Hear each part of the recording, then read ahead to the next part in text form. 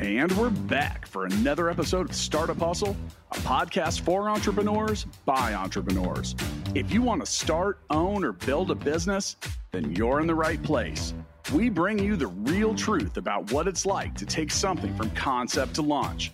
From growth, innovation, experience, failing, or winning big, we've got you covered. So let's get down to business with another episode of Startup Hustle, brought to you by Fullscale.io.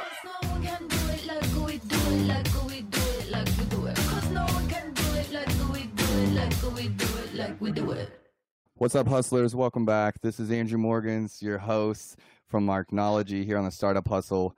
My guest today on the show, Zane Callister. A little description and background on Zane. He's a Kansas City native and the creator of Young Collective. Zane is no stranger to songwriting. His music allows the listeners to escape the realistic confines of our world and be taken to other places without restrictions, walls, and gravity. Each of his tracks exists to put the listener in a place of excitement, exploration, adventure, and clarity. Beautifully written. And for anyone else listening, me and Zane go way, way back. I think we're going to have fun on today's show, just talking about some of the past and how I see some of our past, like, creeping into what I'm doing today and its part in what we're doing today and the kind of thinking. And right before the tape started rolling, we were talking about coming into his studio and talking to some of his, his artists, his technicians on ways that they can get systemized and scale their business. So we're going to have a lot of fun today talking about a lot of stuff. Zane, before I let you take over, just want to give a shout out quickly to our sponsor for today's show. Today's episode of Startup Hustle is sponsored by GEWKC, or for anyone knows, Global Entrepreneur Week, taking place here in Kansas City, November 16th through the 20th. So if you're in Kansas City, mark that on your calendars. You're gonna wanna go there, go learn about GEW, register for all the things happening. 2 years ago, I think it was 3 years ago, actually. Time flies. 3 years ago, I went to Global Entrepreneur Week. I saw some of the brands I was even working with speaking there and was like, I challenged myself. Like, next year, I'm going to speak at Global Entrepreneur Week because I think I could give a lot back to Kansas City. And I used to get even scared talking up there. But 3 years ago, I went. 2 years ago, I spoke. And I've been involved with Global Entrepreneur Week ever since, talking about storytelling, branding, e-commerce. If you guys are wanting to be entrepreneurs, this is honestly the best free event going on each year. You get, whether it's the speakers or it's the other people there attending, it's just really great, and it's a positive environment. That being said, I love Global Entrepreneur Week. Zane, say hello to everyone. Hi, everybody. Welcome to the show. Dude, thanks for having me on. I love when my memory is jogged so hard when you were like, we've known each other for a minute. It's been a minute. I tried out for Our Last Chance, which was in 07. In 07. So I don't think... You still with me? Yeah, I'm there. Okay. It's been 07. I tried out for Our Last Chance off of Craigslist, a Craigslist ad when I moved from Hawaii. What a gift. Yeah, we've been connected ever since. Zane was in it's kind of like the Amazon space in regards to, we were like competitive bands, sure, trying to get shows and budgets and opportunities, but at the same time, colleagues, and friends. And in the Amazon space, it's been a lot like that. Yeah, that's cool. There's competitors, but with an abundance mindset, there's so much to go around. That's amazing. Think of a lot of our competitors as being colleagues, and we just share and talk about ways to win. And absolutely, no scarcity mentality here. So when did you? Let's go back down memory lane a little bit. So, did you join a band right out of high school? So I got the opportunity to play with some bands in high school. We didn't know what we were doing. We're just kids. Like, never played. My first show was my freshman year of college.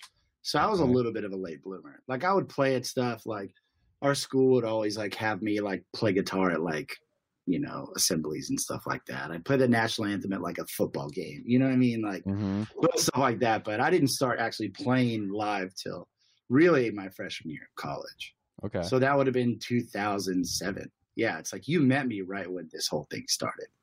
It's just crazy. So we were in Christian hardcore bands for anyone listening. We were really cool. You thought this was meta. It gets more meta. It was like the best times of my life, honestly. Like it was tough because we were so poor. Sure. We were so poor. I think like at one point 6 or 8 people living in a house. We roughed it. Yeah. But it taught me so much. Okay, wouldn't trade it. So freshman year, you're playing music. How long did you play, tour, like with that project or those projects? Before you kind of put that down. So I had jumped around a bunch of local type bands, and like I think I always kind of knew I wanted to do something on a more grand scale. For me then, it's like and this with any project or any business, like scaling, right? Like for me, it was, okay, I want to play shows. Okay, now I'm playing shows. Okay, I want to play shows an hour away.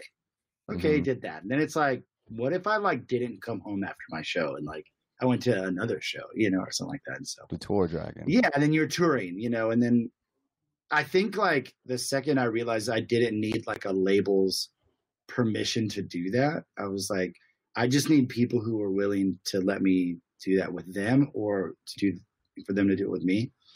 So that kept me busy. I was in and out of college because, I went to Iowa State right out of high school because I was like, man, I'm never going to make a living playing music.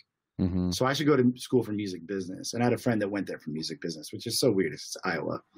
But I went there, dropped out after first semester, dude. It was not for me. And then I came back to St. Joseph, Missouri, got in the music program, dropped out.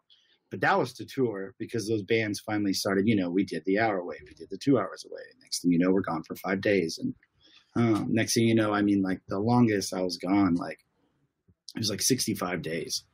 And it was just we had no money. We didn't. Brutal. It was just, exactly what I'm talking about. It was just brutal. It's much like launching a business, except your product is something only 0.00001% of people give a crap about. It's like Christian hardcore music, your listeners are like, that's a thing, how's that Christian? They're screaming. Yeah. They're tattoos now. It's I didn't even have tattoos back then. So it's we were edgy. We were real edgy. We were edgy. So so then that led to eventually doing more solidified tours, sponsored tours and things like that. And then I'd stopped doing that. I was just talking to my wife about this. I think I was 23 years old when I was done. I'm 32. So yeah, it's been a minute. I did a few spot dates after I was done because I'd met enough people in the industry that I would get a phone call. Hey, we're doing 6 days in the Pacific Northwest. Can you learn 16 songs? And so I did that for a little bit. You don't get paid nearly enough to learn 16. Oh no, dude. Yeah. The last band I did that for was $125 a day. Yeah. That's not a lot. That's a night shift at Red Robin. Yeah. Dude. So that was kind of that chapter of my life. But it's like you said, I learned so much. And then being in the industry still, if a kid comes through my door and wants to talk about production, the second that they say they've toured, my ears are perked up. I'm a little bit a few things because you did this thing that's insane. Mm-hmm. So that's how I feel about entrepreneurship in general. Absolutely. Absolutely. And if I see someone get to a certain stage of that, I understand what they've been through, even if it's a different channel or it's a different business or it's a different look. I know that they've ate some dirt. Sure. It's a little bit I don't know if you watch much football or whatever, go Chiefs, but it's a little bit like when you find a running back that'll play hurt. They're all the more scary because that's how I feel about guys that travel in bands. Cause you're not only are you cool to be broke, it just doesn't scare you. You're not going to quit. You're not afraid of any of the things that the way of the world says. Being uncomfortable. Being uncomfortable. Yeah, right. Exactly. So, and for me, I was going to school too, for computer science, security, networking. It was my backup plan for when I wanted to get married and didn't want to be poor. And, we were doing it. We were all in though. I mean, yeah, as far you as guys were, school and jobs and work, and I wouldn't say that I knew I wanted to create, and I wanted the freedom that music could give, like the creative freedom. And I didn't know what kind of creator I was at that time. That's great. I'm someone that has like a vision, but I need an artist to help me bring it to life. I can envision it in my mind, but I'm not really the only creator. I'm a kind of this, and so I was learning that. And I was getting that geographical freedom of being able to express through the music and be able to travel, or at least that became what I wanted. Sure. And then just realized that without financial freedom, I wasn't really free. Actually. Sure. It was like kind of part-time. And then I also realized that I hated having a label or needing a label or someone like that to say, hey, you're cool. Wow. I didn't like that. I hated that. Yeah. And I've already, you know my background growing up overseas and church, all those things. I'm just like, I don't need someone to validate me. And I'm like, if it's just business, once you get good enough at it and you started seeing it, we toured with some Tooth and Nails, and not that big, but big enough to see them doing it for a lifetime. Careers and talking to them. And for me, it was just really enlightening. There wasn't Spotify in at that time, right? So it was, you really had to tour to be heard abroad, or needed a label to be able to go on. And I guess I was just like, look, if it's business at the end of the day, I think I'm going to choose a business that makes more money. Yeah, sure. And I can have all the geographical freedom in the world I want if I can't afford to do those things in those places that actually make those places worthwhile, or I can't help anyone else. Yeah, that's a big one.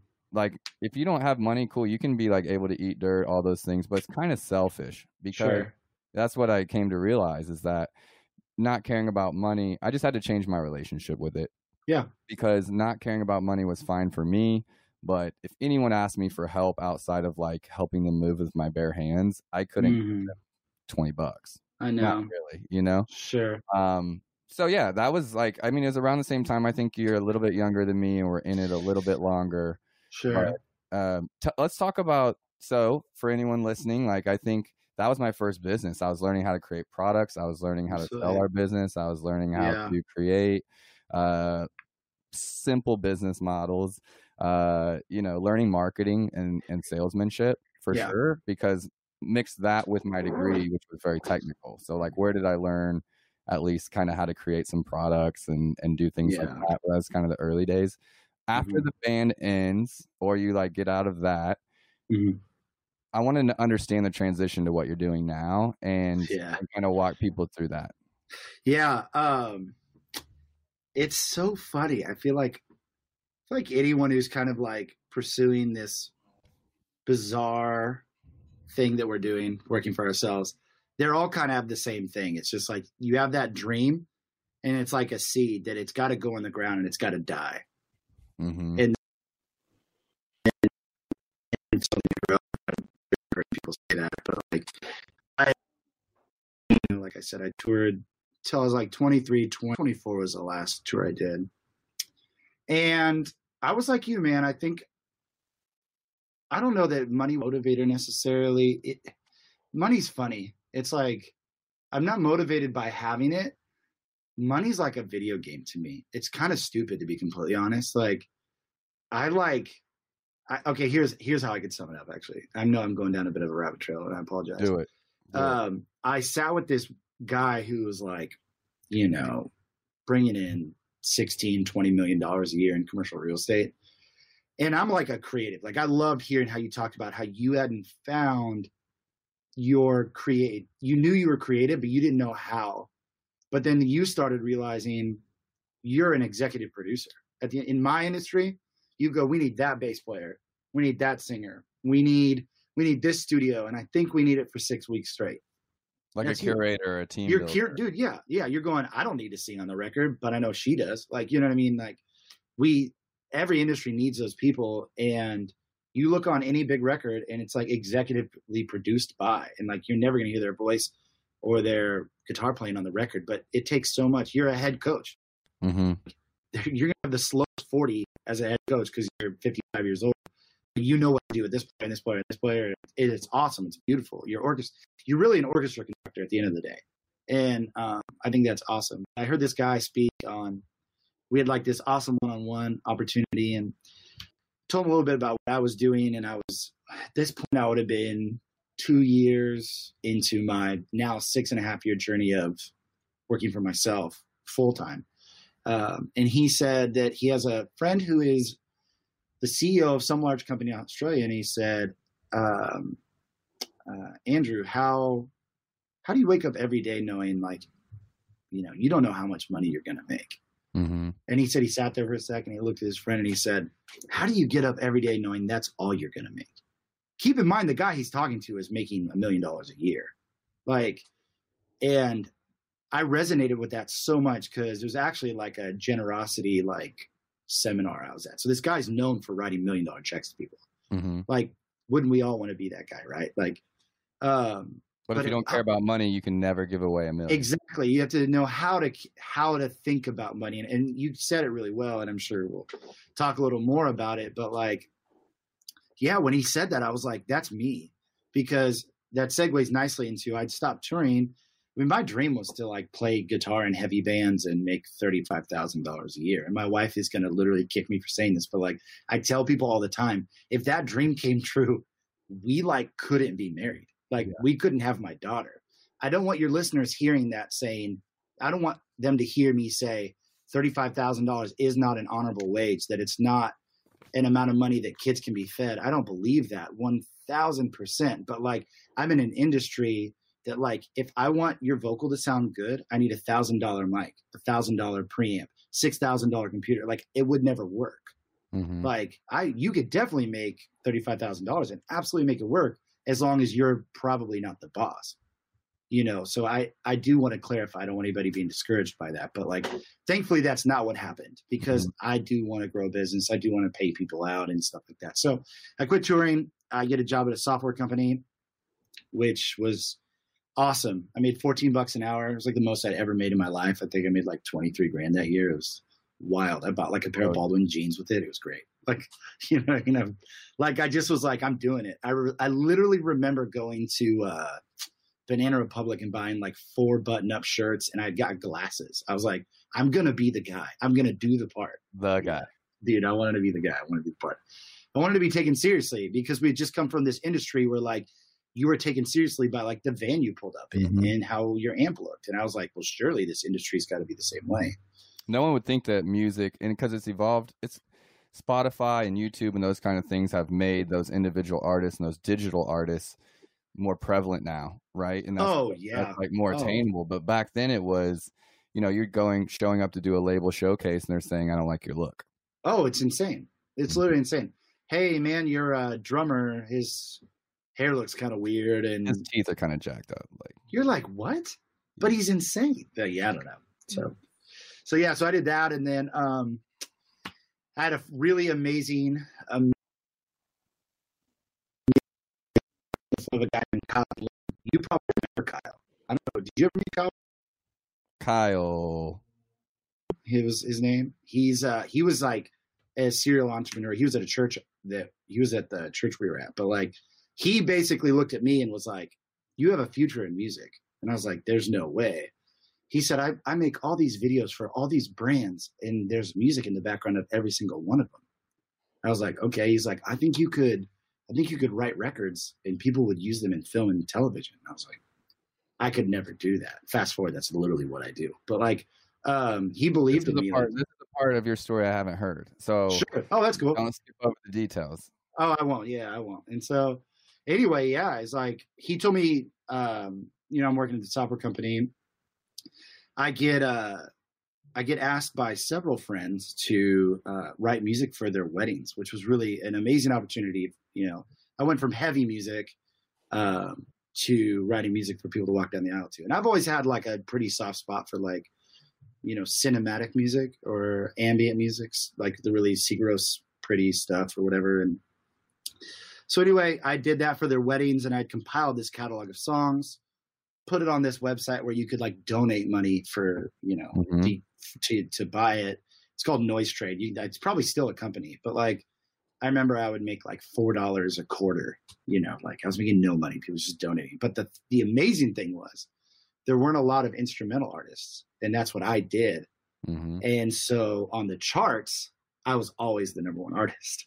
So it's like, before we started the podcast, we were talking about perception a little bit, and like, okay, so I had only made $4 a quarter, but no one knew that. They just saw if I wanted to find a new instrumental artist, the number one artist every time was this Young Collective. It's like, and I was really grateful for that not a lot of people were trying to write instrumental music. Now it's a massive genre. Like, I'm fortunate and blessed to have gotten in on it before it just like became this thing that's on every Lexus ad and every Zales ad, and just like that kind of stuff. So anyway, at this point, I'm at the software company, and I actually went back to school for music. I wanted to finish my degree.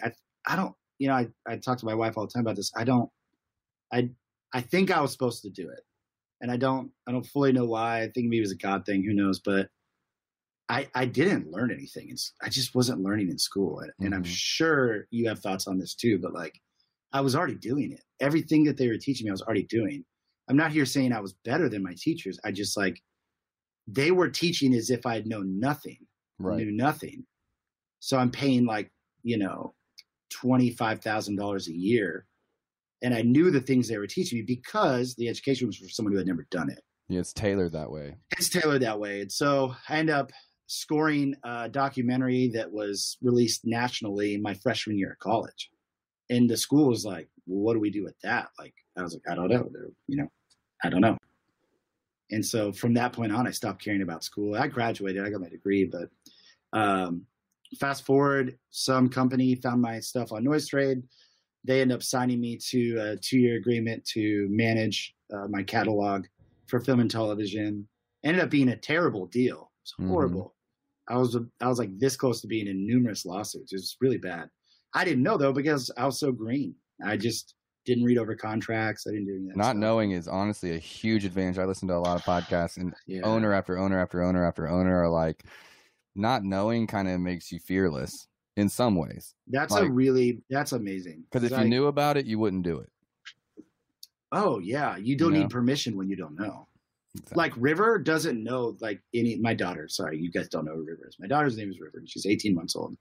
She has no concept of what she can and can't do. It's actually really inspiring, because she walks around our house like she pays the bills, and like she has no concept of any of that, and she's fearless because of it. And I kind of love that. So so anyway, end up doing that. Thank goodness. I ended up getting signed to this company, MusicBed, who I've been with, for 5-6 years now. And I've been with them ever since. They end up signing me. They're extremely legitimate. They're everywhere. They kind of are like, they're kind of the pace car for licensing in the United States, and honestly, probably the world. But if you want reference, like, it's musicbed.com, but they're an amazing company. They help a lot of people, and their catalog's just crazy. But I've got several projects with them now that I've worked on. I have a project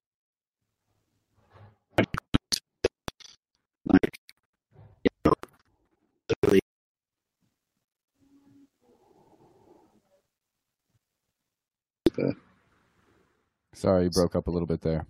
No, but I was just saying, MusicBed, I mean, they're awesome. And that Project Utah that I have, it's on Spotify and all that stuff. That's like more of a pop project, but like they manage that whole catalog. And I got an email today that I have like a call with Lexus next week about that project. So it's like, you know what I mean? They are amazing. They take such good care of me, and they're really generous too, like with some of the, projects I travel for and things like that. But yeah. Can we pause right there for a second? Sure.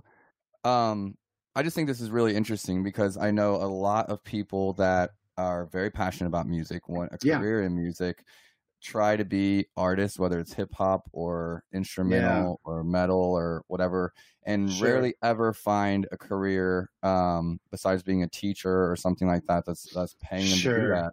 Sure. So when you say that you signed with a company, is that like signing with a label? Is that like hiring a sales force? Is that a manager? Are you still a business owner? Yeah. So they are, you do all of the, you're like the Amazon guru for I remember when your business had like a headband company, and who was the other one you had just signed? I can't remember. You probably saw them today, but like they know how to make headbands. Does that make sense? Mm-hmm. You know how to do Amazon. So I know how to make great records, and they know how to get it into the hands of music supervisors and ad agencies. So they do your marketing, your PR, all that. They do in-house marketing for what they're doing within MusicBed, but like all of my graphic design, all of my website, I mean, they're not in charge of any of that.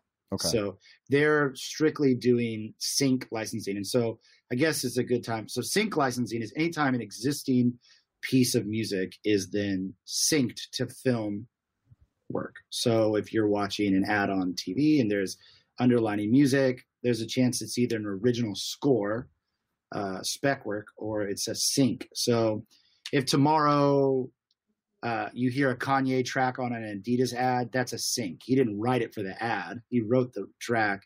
Adidas then goes, hey, we want to license this. We want to license it. And so a spec work is where someone writes it for that ad. Yeah. So I just did a piece. It was really cool called Portrait of a Black Man. It was a Vimeo staff pick for like a month. Morgan Cooper, who's from Kansas City, he's a great director, awesome guy. I scored that. That would be spec work. So I did the original composition, and there's no music. They send me the film, they send me the frames, they send me the SMPTE time code, all locked, pictures all locked, and I watch it. And then I essentially go, okay, this is the feeling that I'm feeling when I'm watching it. And then I score it or compose music, original music for it. And so, it's really, I don't know if you know this part about my story either, but similar to you, someone saying, hey, you'd be good at this. Yeah. And then how you got started being like one of the only instrumental artists on that. Yeah. Noise Trade. Right. Okay. Yeah. For me, it was Elance and Upwork, and I became a top 10 in the world freelancer. Yes. I was doing Amazon. So I was top 10 in the world in marketing, but the only one in the top 10 that was doing Amazon. Wow. So if someone was looking, there's not a lot of us to go around, you know, and that's really where my business blew up. And because there wasn't a template to follow. I remember. Yeah. That was the hard part. That's been for me is like, am I a marketing agency? Am I an ad agency? Am I a consultant? Am I like, what model do I look to as my kind of roadmap? Sure. And that didn't really exist, but it started with just picking something that stood out from the crowd. Yeah. And then getting some success with it and then going all in on that. Yeah. It's that thing when you don't even know failure exists. Right. There's not a lot further down to go than the bottom. I mean, when you're getting $4 a month or something, right? When you're already there, it doesn't matter. So. And what people don't know is like in those early days, I mean, I was taking Amazon projects that I would charge $5,000 for now. And was maybe doing it $250. Oh yeah. Like I really had no idea. It was side money for me. It was like figuring things out. I would spend tons of time on it, maybe $5 an hour at the end of it because of how long it took me. Yeah. I put in all those hours and I, ate that dirt, so to speak, in regards to like, I think a lot of like creators now are looking at like maybe what someone like you charges or what a videographer charges or a good photographer, and they're trying to be in line with that. And I'm like, oh yeah, you need to be so busy because you're not charging enough. You're just, until you're actually good enough. Yeah. And just eat that dirt. And I just want to take a segment there to be like, from all the guys I know, that's what's required.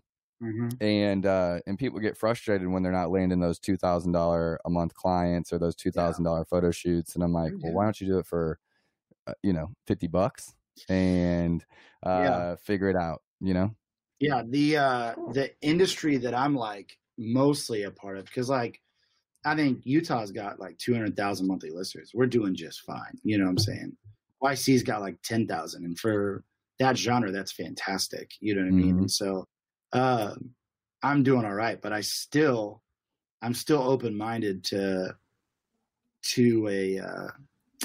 a quantity of work, if that makes sense. I'm still open-minded to there's an availability. And so the thing about that is with splitting my time between obviously like streaming, and I produce records for other artists and which actually that's a point out. Let me get into that in a second. You made me think, I'm thinking of something, but the thing about what I do is it's actually technically considered micro licensing. And so, licensing up until like a decade ago was like, you wanted a Mumford and Son track. You went to Warner and you said, hey, we want Mumford and Sons for this American Express ad. And they're like, cool, that'll be $400,000. And they're like, all right, sounds good. Mm-hmm. And then there's these brands, I can't even think of their names off the top of my head. It's like Audio Jungle or something like that. That what they did is it's probably just a couple guys in a bedroom wrote really shitty sounding sync licensing music. We've all heard it. It's like the boom clap with banjo or something. And they said, okay, well, you can buy this for $100. And they started realizing there's 100,000 people that need a song, and we could charge 100,000 people $100. So they picked up all those small jobs. Mm-hmm. And there's a lot of availability in these young people. And I think you caught this and ran with it. I think I caught this and ran with it. That time is a non-renewable resource. You can make more money, but you can't make more time. And so, which is better? Not having a shoot. We were kind of comparing it to photo. Not having a shoot or something for 6 weeks, but you $4,000 shoot, or doing 20 shoots for $500 over those 6 weeks.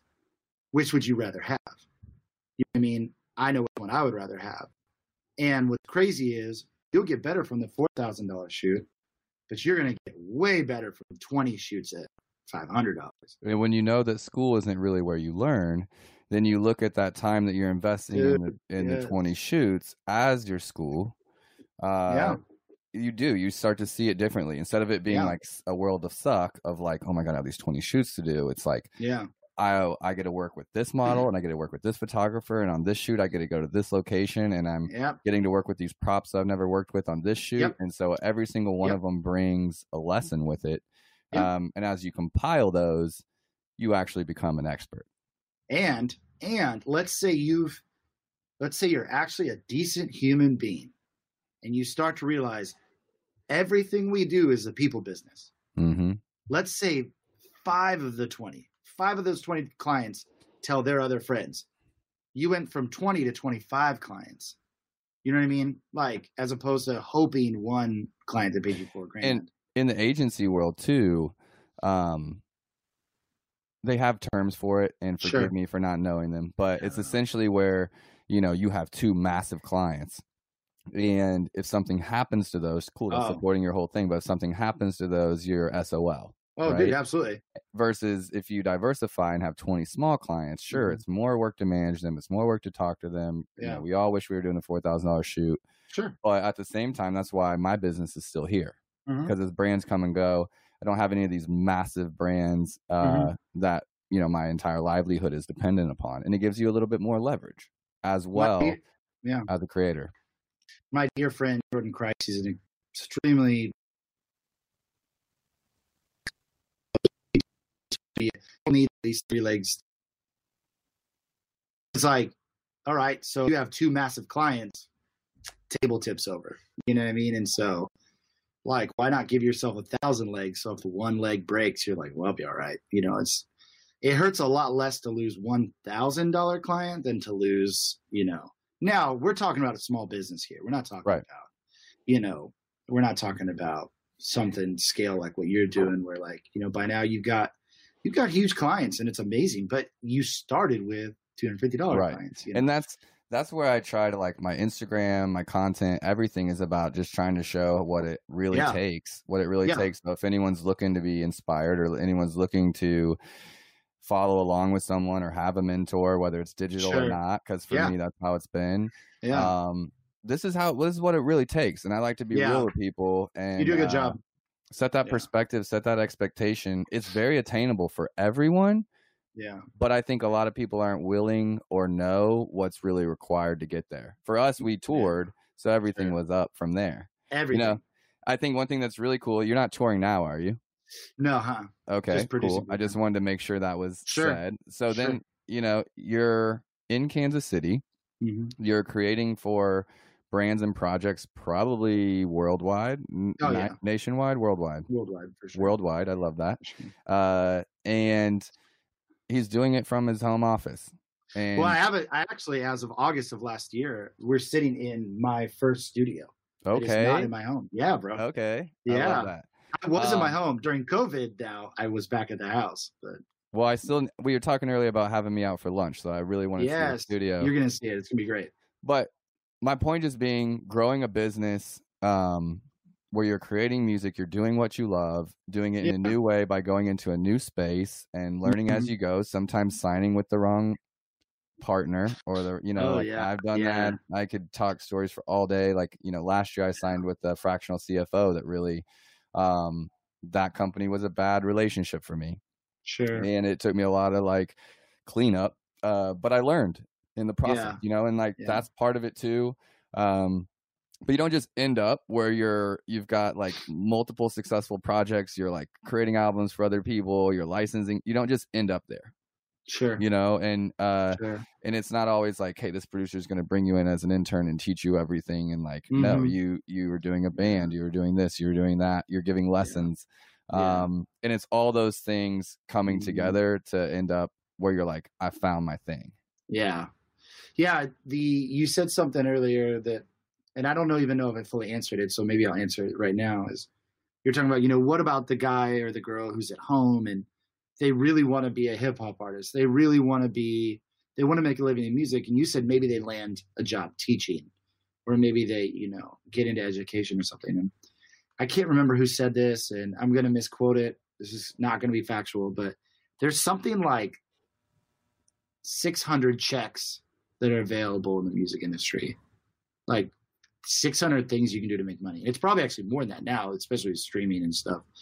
But when I really think about it, in my head, when I go to work, I am, technically speaking, I'm a business owner. I'm a studio owner, if you think about it like that. I have a space that sometimes people rent from me. So I'm a studio owner. People can pay me for that. I'm a mix engineer, so I'll mix records for people. I don't master records because I have such a good mastering engineer. There's no point. I send everybody to him. I'm a songwriter. I'm a bass player. I'm a guitar player. I'm a piano player. Those are all different checks. I'm a composer. That's a check. I'm in music licensing. That's a check. I am a remix artist. That's a check. These are all in the last year things I have technically been paid to do. Mm-hmm. There's a lot of checks in music. So you tell me, oh, you want to be a rapper? Okay, that's great. That's one check. I hope you get to do it. You want to be a songwriter? That's awesome. Write 1,000 songs. Write 100 songs. That's one check. But as well as anybody that when you own a business, it's, we do that. You know what I mean? Yeah, we do that.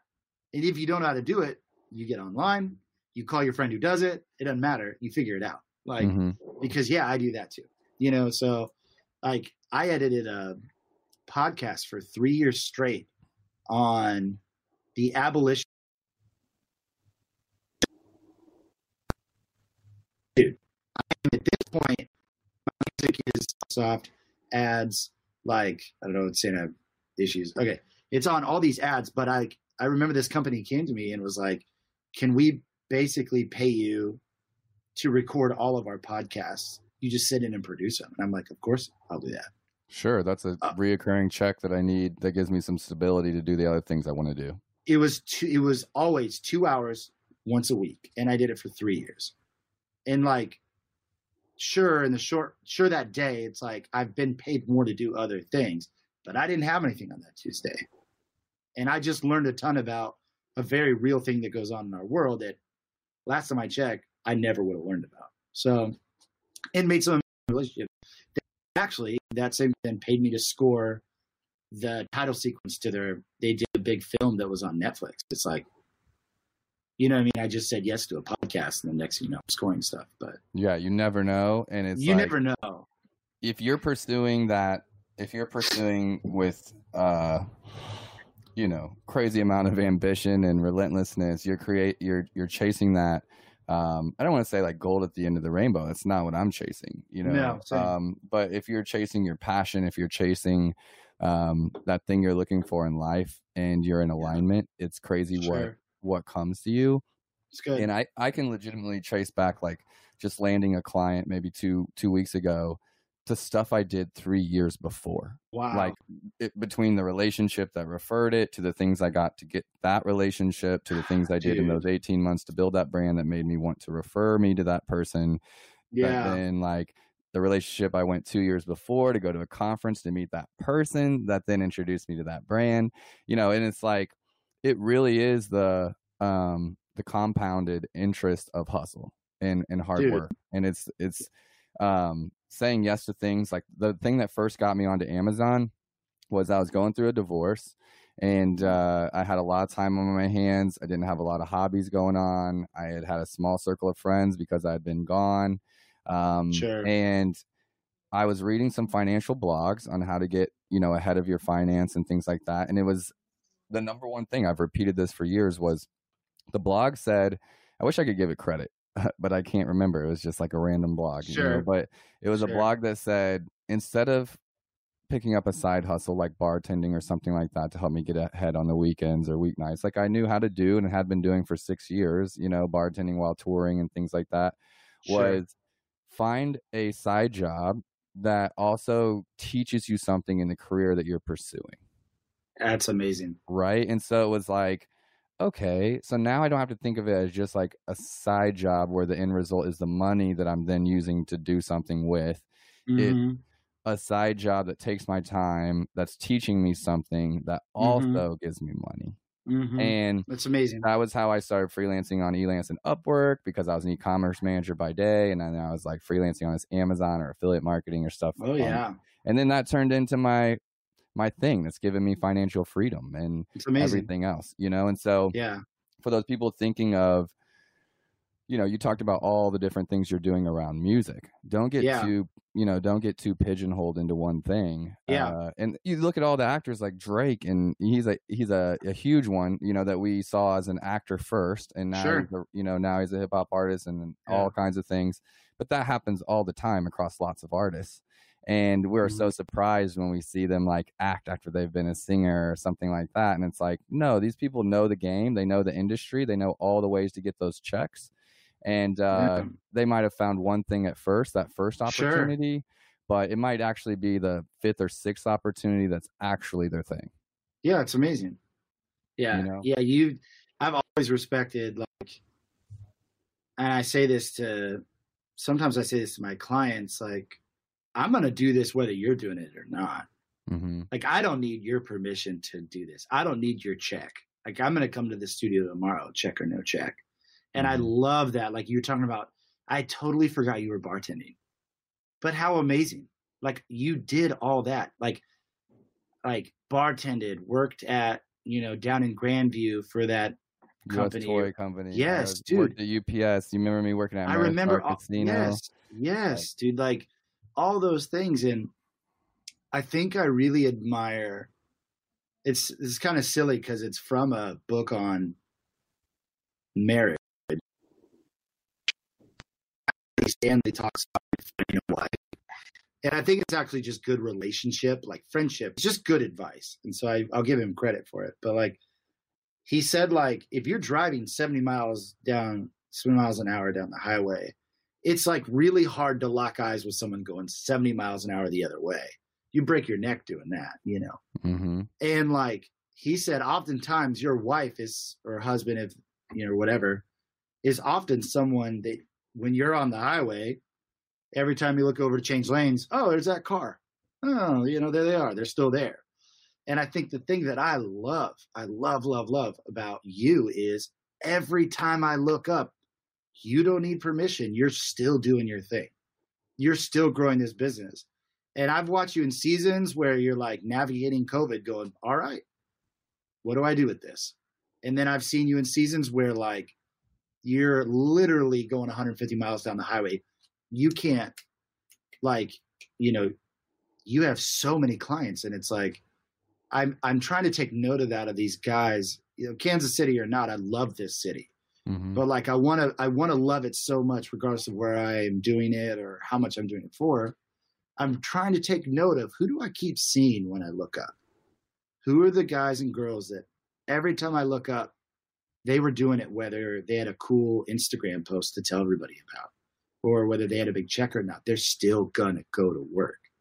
And it seems like with you, because you now work with a lot of people I know, it's amazing that your character seems to continue, that they just know Andy, or some people call you Andrew, he's just going to outwork you. Like, he's just, you know, he's going to do his thing. But at the same time, you're also going to freaking fly to Bali and sit on the beach for 2 weeks. Like, yeah, I love it. I think it's amazing. Some people find balance in the day to day. Sure. And for me, it's balance in spurts. Good for you. So it's like obsession, or like, you know, hard work, put your head down and grind and push the plow. And then as soon as you get that chance to clear skies, like, take advantage of it and be in that moment. I think, I love it. You know, people can find balance in different ways. Yeah, and I think, you know, we started this before we went on air, talking about scaling and coming by the studio and talking to some of the guys and, you know, just sharing some tips on processes and, scope of work, and how do you like outline that with clients, and how do you communicate well, and all those things. And for me, the real hard work, 150 mile an hour on the highway times, are those scaling times. And great. So, you know, for me, it's typically like a growth mode followed by a lean mode, a growth mode followed by a lean mode. It's not because it's just up and down. It's just that I can't always be in a growth mode. There's rhythm. You need rhythm. So it's like, it's head down to the plow, crazy hard work hard, like work. And I know there's that hustle, that negative look to hustle culture, but like, it's required to win. Let's be honest. And then when you get a chance, you have to also know how to disconnect. You have to also know, what is it that makes you feel like you can stop thinking about work and reset your eyes on the vision and the goals. And I've told a story on this podcast before, Zane, but I was going through a tough time in 2019 toward the end, because I was accomplishing a lot of goals. I was having some financial cash flow issues, honestly, because of that fractional CFO. That I like hadn't created myself, but kind of got made. And I hadn't had cash flow issues in a long time. So I'm like, what the heck? And I'm also accomplishing these goals. And it was like, I didn't have this relentless drive anymore. That was just natural. I just wake up with it. It's not like created, you know, it's just in me. So it's not something I'm like proud of, because it's just Andrew, you know, but it was gone for a little while. And I was just really like, what is going on? I just had, you know, I retired my mom. I got her a house. I have this Jeep that like I could never have imagined having, which is materialistic maybe, but like, I would have never dreamed having that vehicle.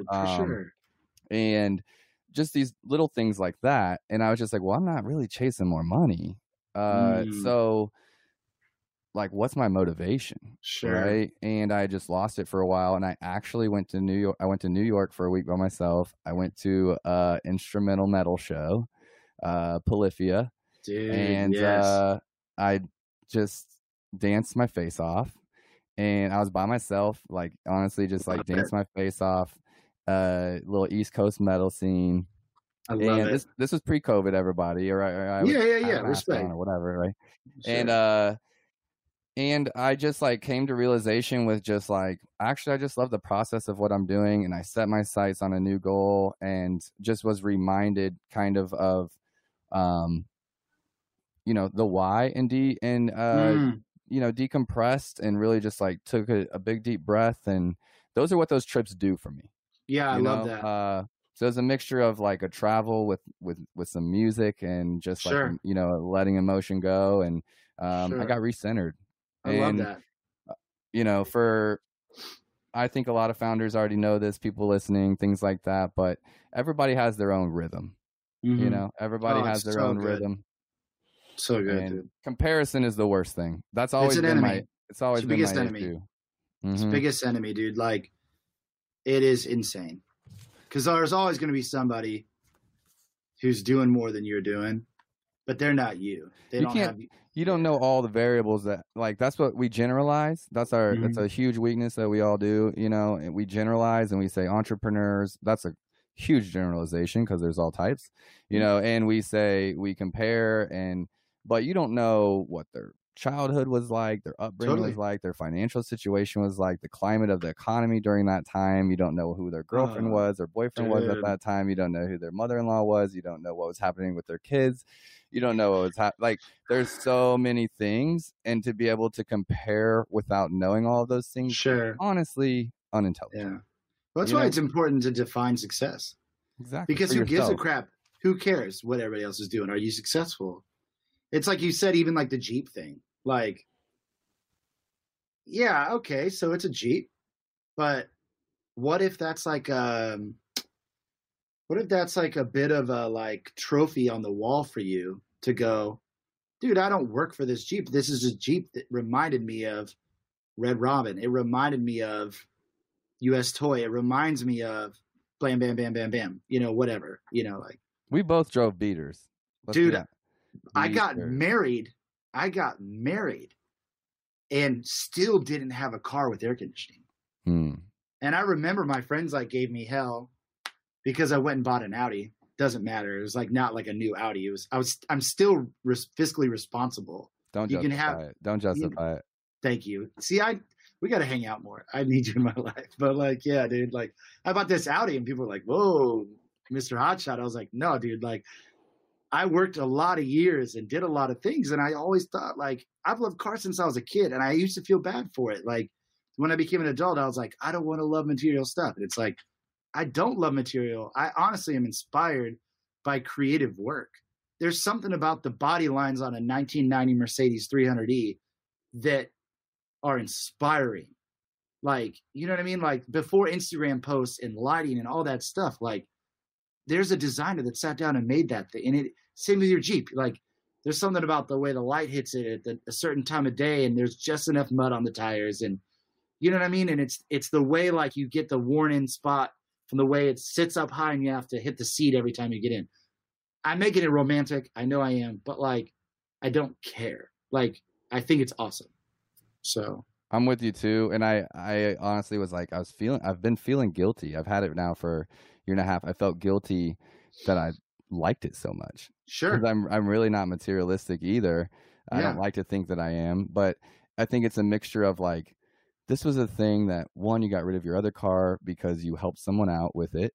Yeah. And I used to have cars that the windows didn't roll down and the doors didn't shut right. And I had to crawl out the passenger side or open my door at the drive-through or sweat on my way to work because I didn't have AC. Or I remember the first time I got the car I gave away, and I was so thankful that it started and I could get to Grandview and back, like, without having to worry about it starting.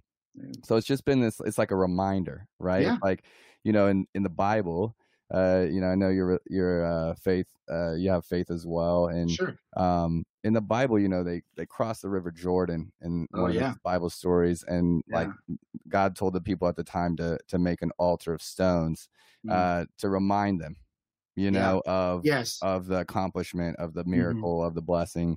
And I kind of relate it to that. It feels like this thing that's just like, hey, this reminds me of Africa. It looks tactical. It's cool. It feels like Andrew. When I'm in it, it aligns with my energy. And it's a reminder of everything I've worked for. And saying that just to be like, you can't, that Jeep compared to like what other people have done or what they have, or, it's nothing in the grand scheme of things. But when it's just about you and not what everyone else perceives it as, I know we went down a little bit of a rabbit trail to anyone listening, but I think the stuff, the mindset stuff, is honestly as important as the technical stuff. And for anyone that's young, comparing is the worst. It's the worst. I'm a big advocate for counseling, big time advocate for counseling. Like, so much, in fact, that, like, well, part of like what we do as the counselors is, like, we always want to be generous. I think the world of generous gets larger and larger, and I honestly believe in helping people because there's enough to go around. You know what I mean? And so, but I ought to say, I love counseling, go to counseling. I had a counselor one time tell me, she was like, I feel like you get like decision paralysis, because I was always scared of making the wrong decision. I was so mentally in my head. And I remember I had my friend paint me a hand letter thing that says it's just a decision, and it's literally still in our guest room. And I honestly need to probably bring it to the studio, because I make literally 10,000 tiny decisions a day that ultimately end up becoming a song. And like, it's just a decision. And you want, I don't know, I think about so much of what we do, and the hurdle of our mental is it's just really important. And I was telling my wife, I was like, I want to have something to bring Andy on this podcast, just like a thought I would love his thoughts on. And like, I was like, he's going to have questions for me. I know that. He's going to have awesome stuff to say. I know that. But literally the thing you're saying, like the mental, like you can have all the skill, and if you lack that mental, what I don't even know what you'd call it, you're not going to go anywhere. And I told my wife, I had this thought last night as I was thinking about this podcast with you, and I thought, the best meal in Kansas City is probably not made at a restaurant. And I say that because the best cook in this entire city probably doesn't own a restaurant, because they never gave themselves permission to. Wow. Or they didn't believe they could do it. Or their dad told them they couldn't do it. Or even worse, their dad or mom said, you need a backup plan in case that doesn't work out. And maybe they did cook for a little bit, and they, or whatever. And it just got me thinking, like, it's not always the best chef that runs the best restaurant. It's the person who's like, I could do this, I can do it, and they just don't quit. So I've been thinking about that a lot lately, because like, dude, I am by all standards a okay guitar player, but like, I'm just ignorant or something enough to keep showing up here every day, willing to do it, or whatever. And so your industry is obviously a little different, because it really is something that requires a lot of information and knowledge about tech and systems and back end. But I do think about creativity that way. Like the most creative people in the world probably never even gave themselves permission to do it. It's not like sports, where like, if you're in the 9th grade, you run a 4.440, your gym teacher is going to call everyone he knows and go, hey, Brian ran a 4.440, and they're all going to come scout you. Like, you don't make the most bomb ass mac and cheese, and all of a sudden Rieger's calling you, and it's like, we want you, baby. We heard about your mac and cheese. It doesn't work like that. Like, no, you have to get out there and do it, and I don't know. I was thinking about that. This kind of stuff to me is the gold. And if you guys like hearing entrepreneurs, this is a good spot for my sponsor. But if you guys like hearing from entrepreneurs, live feedback, they ask, you can ask questions and get feedback after these classes and these courses on Global Entrepreneur Week. It's really, really helpful. I remember I run Amazon classes almost every year, storytelling classes. Remember, guys, if you're in Kansas City, it's November 17th through the 19th. It features hours of programming, networking. It's going to be interactive and virtual this year. So as someone that's ran a few virtual events and conferences and booths, it's a little bit different. We're not getting to all hang out and see each other, but it can also be a little bit easier to make some of the classes. And, you can say, hey, I would love to have a contact or a coffee, or just make that ask in those rooms. So once again, Global Entrepreneur Week, prime time, November 17th through the 19th. Please sign up and get it on your agenda. Zane, I want to talk about, I want to like take the next segment and talk about, some of the things that you're 6.5 years in. I'm about to close up on 6 years with Marknology, but I've been freelancing. Yeah, thank you very much. And there's a lot of stuff happening in the industry. I chose Amazon because of how Wild West it was. I liked that there wasn't a lot of people to tell me what to do. And I realized this about myself. Why was I in detention in high school all the time? I'm telling myself a little bit. Why was I in, honestly, fights all the time? I moved from Congo to Kansas City at 16. I had never had to ask to go to the restroom, or they didn't like my ball cap that said KC because it was blue and it was like a gang cap or something at Liberty. Can you imagine being 16 years old, never having to ask to go to the restroom, and then someone being able to tell you no? nah, I'm going to the bathroom. Like, you know, I would just get into trouble. And you're talking about that asking for permission thing. And I'm just saying that at a younger age, it was trouble for me. At an older age, it's been an awesome thing. That, you know, that I didn't necessarily need permission. And my dad taught me that.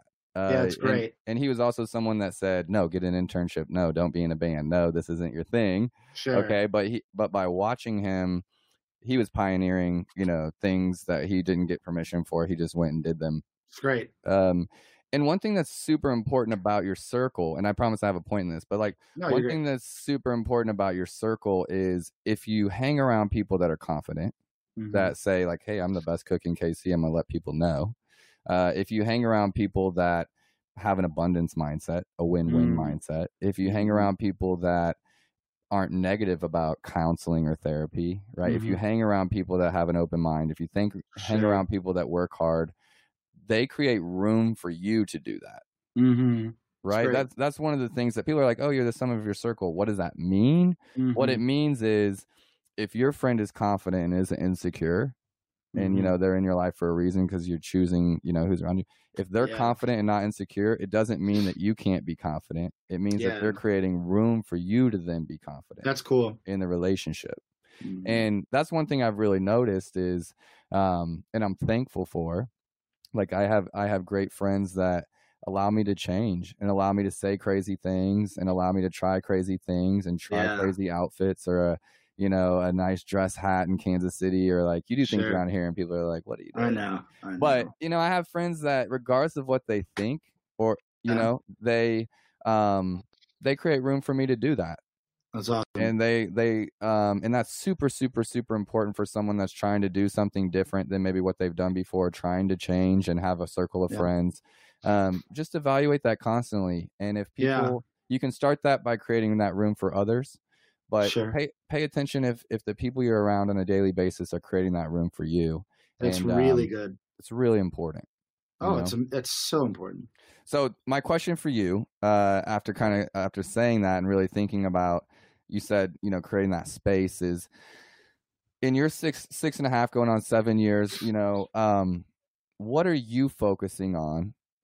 Personally or business? I'd rather hear business, but I think they're both related. Yeah, that's great. What's something that you're focusing on for an area of growth or something that you see next for your business? Like, I want to get really good at, you know, producing, or I really want to work on my systems, or let's leave, like in your 6th year, what are you focusing on? I think that insight can be really, you know, enlightening. I appreciate that. I'd like to get better at business. This is a business at the end of the day. I am technically the product, but I'd like to get better at business. Want to learn more about like tax code, because at the end of the day, I don't think a lot of people in the music industry spend a lot of time doing that. And I think there's a lot of places you can go in music without having an education in taxes and business ownership and all that stuff. But I think the places I want to go, I think I need it. I want to help more people get into the music industry. Similar to launching a brand on Amazon for someone. Like exactly. Helping someone get their stuff together to be in the industry. You know, being able to know the ins and outs of the music industry is fine, but it changes a whole lot. The tax code changes a whole lot. A lot of things just change. And so you have to kind of stay ready. Like the book and you're done. It's like exercise or whatever, you know, if you stop exercising, like you can't coast off the bench press you did 2 years ago, you know? So like, so that's one thing. There's always an underlining, unicorn of tone. I don't know how in depth to go on this, but like achieving a sonic fidelity that I'm always chasing. I love the intricacies of making things sound incredible. So I don't think it'll ever stop. Like, I'm obsessively buying equipment and selling equipment all the time, chasing like sound and things, you know, I don't know, like I have like a 12 space rack in my desk filled with, you know, lots of nerdy things for music. and like just switching stuff out, or like, adding stereo SSL EQ, or, I've tried numerous different compressors. It's just like, I always want to grow and learn more about that stuff. You're an A/B tester. You're an A/B tester. An A/B tester? Yeah, there's a book called The Originals that's real popular, and it just talks about the different types of creators and innovators. And I'm an A/B tester as well. Cool. Meaning I don't come up with just a genius idea like from scratch. It more creates itself over time by all the things that I've tried coming together. Yes. Pedals, or if you're building a perfect pedal board. In my business, I call it the Marknology effect. Okay. There you go. And that's stacking. It's managing Amazon, but with my systems and my strategy and the softwares that I've tried that I think are useful, and all the ways that we use them combined into something we call the effect.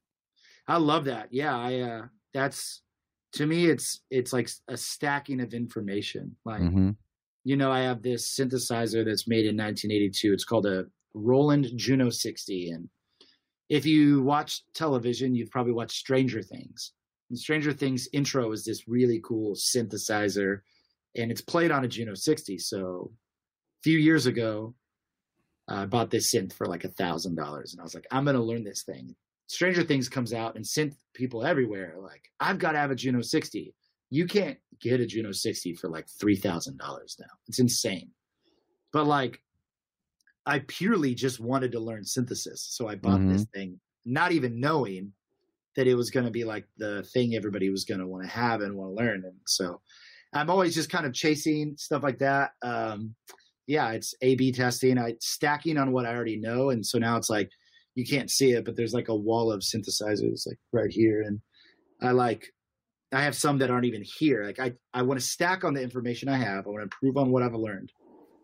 I have an intern for the first time. I've always had students at the studio that I've worked at that are there for like a 3-month-long apprenticeship, but I have a proper intern now, and he's awesome. And it's my first time for that. I actually told my wife I thought that was my greatest accomplishment, that like some kid paying to go to college wants to learn from me how to do music, when like we could sit down and write a book about college. Super humbling. It's super humbling. What we think, but like, I literally like it's thing. And so I want to steward that way. And to be completely honest with you, I'm asking myself the question, because 6 years ago, really like 8 years ago, I was like, 6 or so years, I took the leap and was like, no turning back. But I look at what, I would credit to God. Some people, it's a combination, right? Faith without works is dead. So there's a lot of hard work I've done, but I'm not qualified for the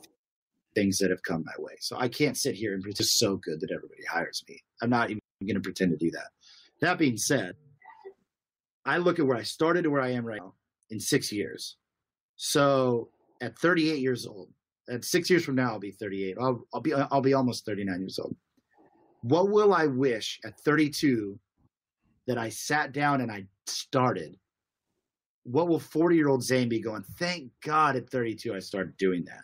Wow. And off air, I have a couple ideas that I would actually love to talk to you about, because probably the answer is therapy. Dude, I already tell all my friends, I'm like, I for real am going to put like $1,000 in like a CD or in like some sort of like penny stock hedge fund type crap for my daughter, because it's inevitable. Between me and the world, she doesn't need to talk to somebody about all this stuff. But yeah, so like, what's interesting is that my wife and I have a couple nonprofit ideas for therapy that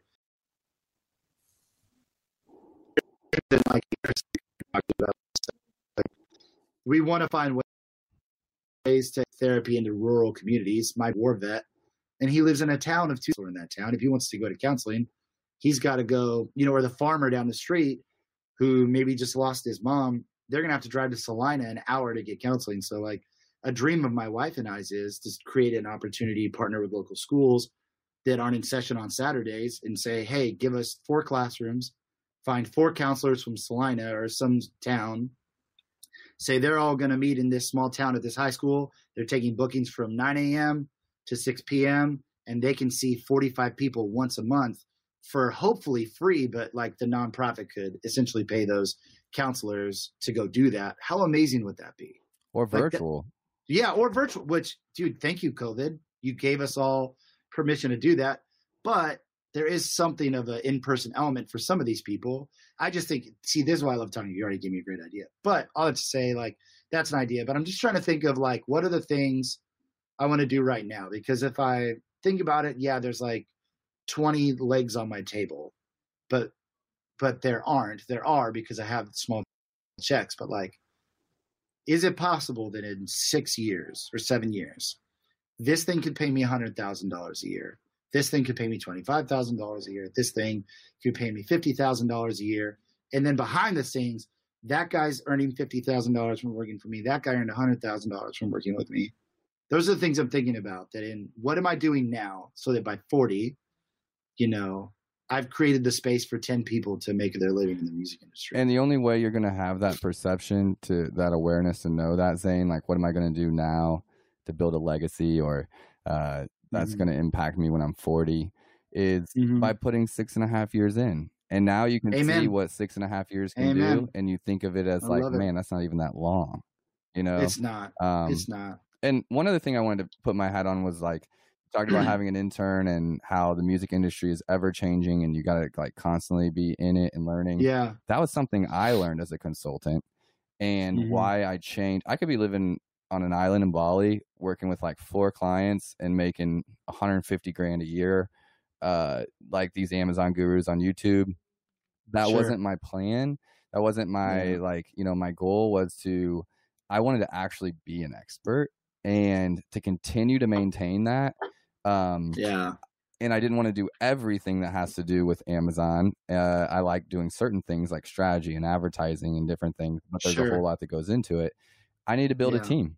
And so I've been building a team that, with our combined knowledge, we stay up to date on everything that's changing every single day. I love it, because I just couldn't do it on my own. So it's like taking, as far as salary goes and investments and time and challenges, sure, it's way hard to have a team.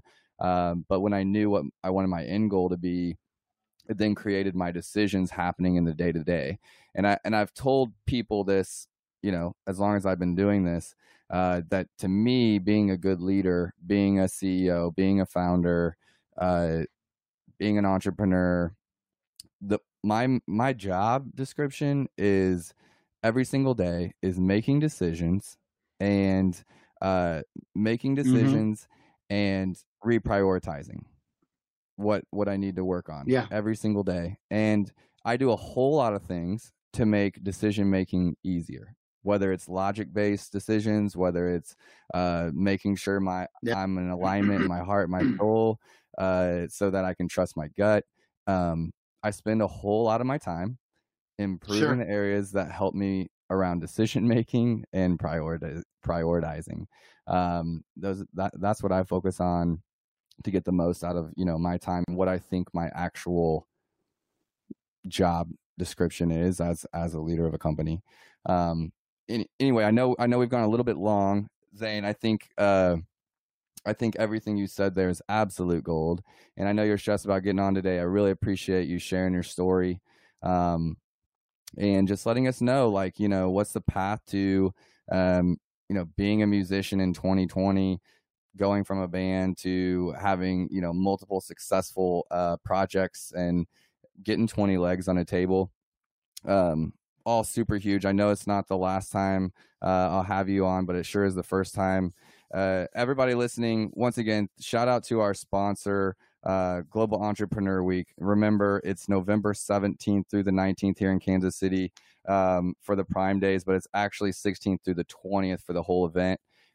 Global Entrepreneur Week KC is here in Kansas City, but I know that anyone else listening, maybe look it up in your city. Your city might have something going on around a similar time as well. I know that I've gotten flyers and invites from different cities. So go there, sign up. You can schedule your events. Everything's virtual this year, which honestly might be a huge win because last year they had us all over the city. So I'm pumped that I'm going to be able to make it to all the classes that I want to, and really be able to participate and give back to the city. Zane, thanks for being on the show. Let's connect about that lunch. Dude, I love you. Dude, Absolutely. Thanks for having me. Sorry, it was cutting out there at the end, so I was trying to manage it. But, dude, thank you so much. Love you, support you. Stoked to chat again. Yes, sir. Dude, be well, man. Startup Hustles brought to you by Fullscale.io, helping you build a software team quickly and affordably. Make sure you reach down and hit that subscribe button, then come find us on Instagram. See you next time.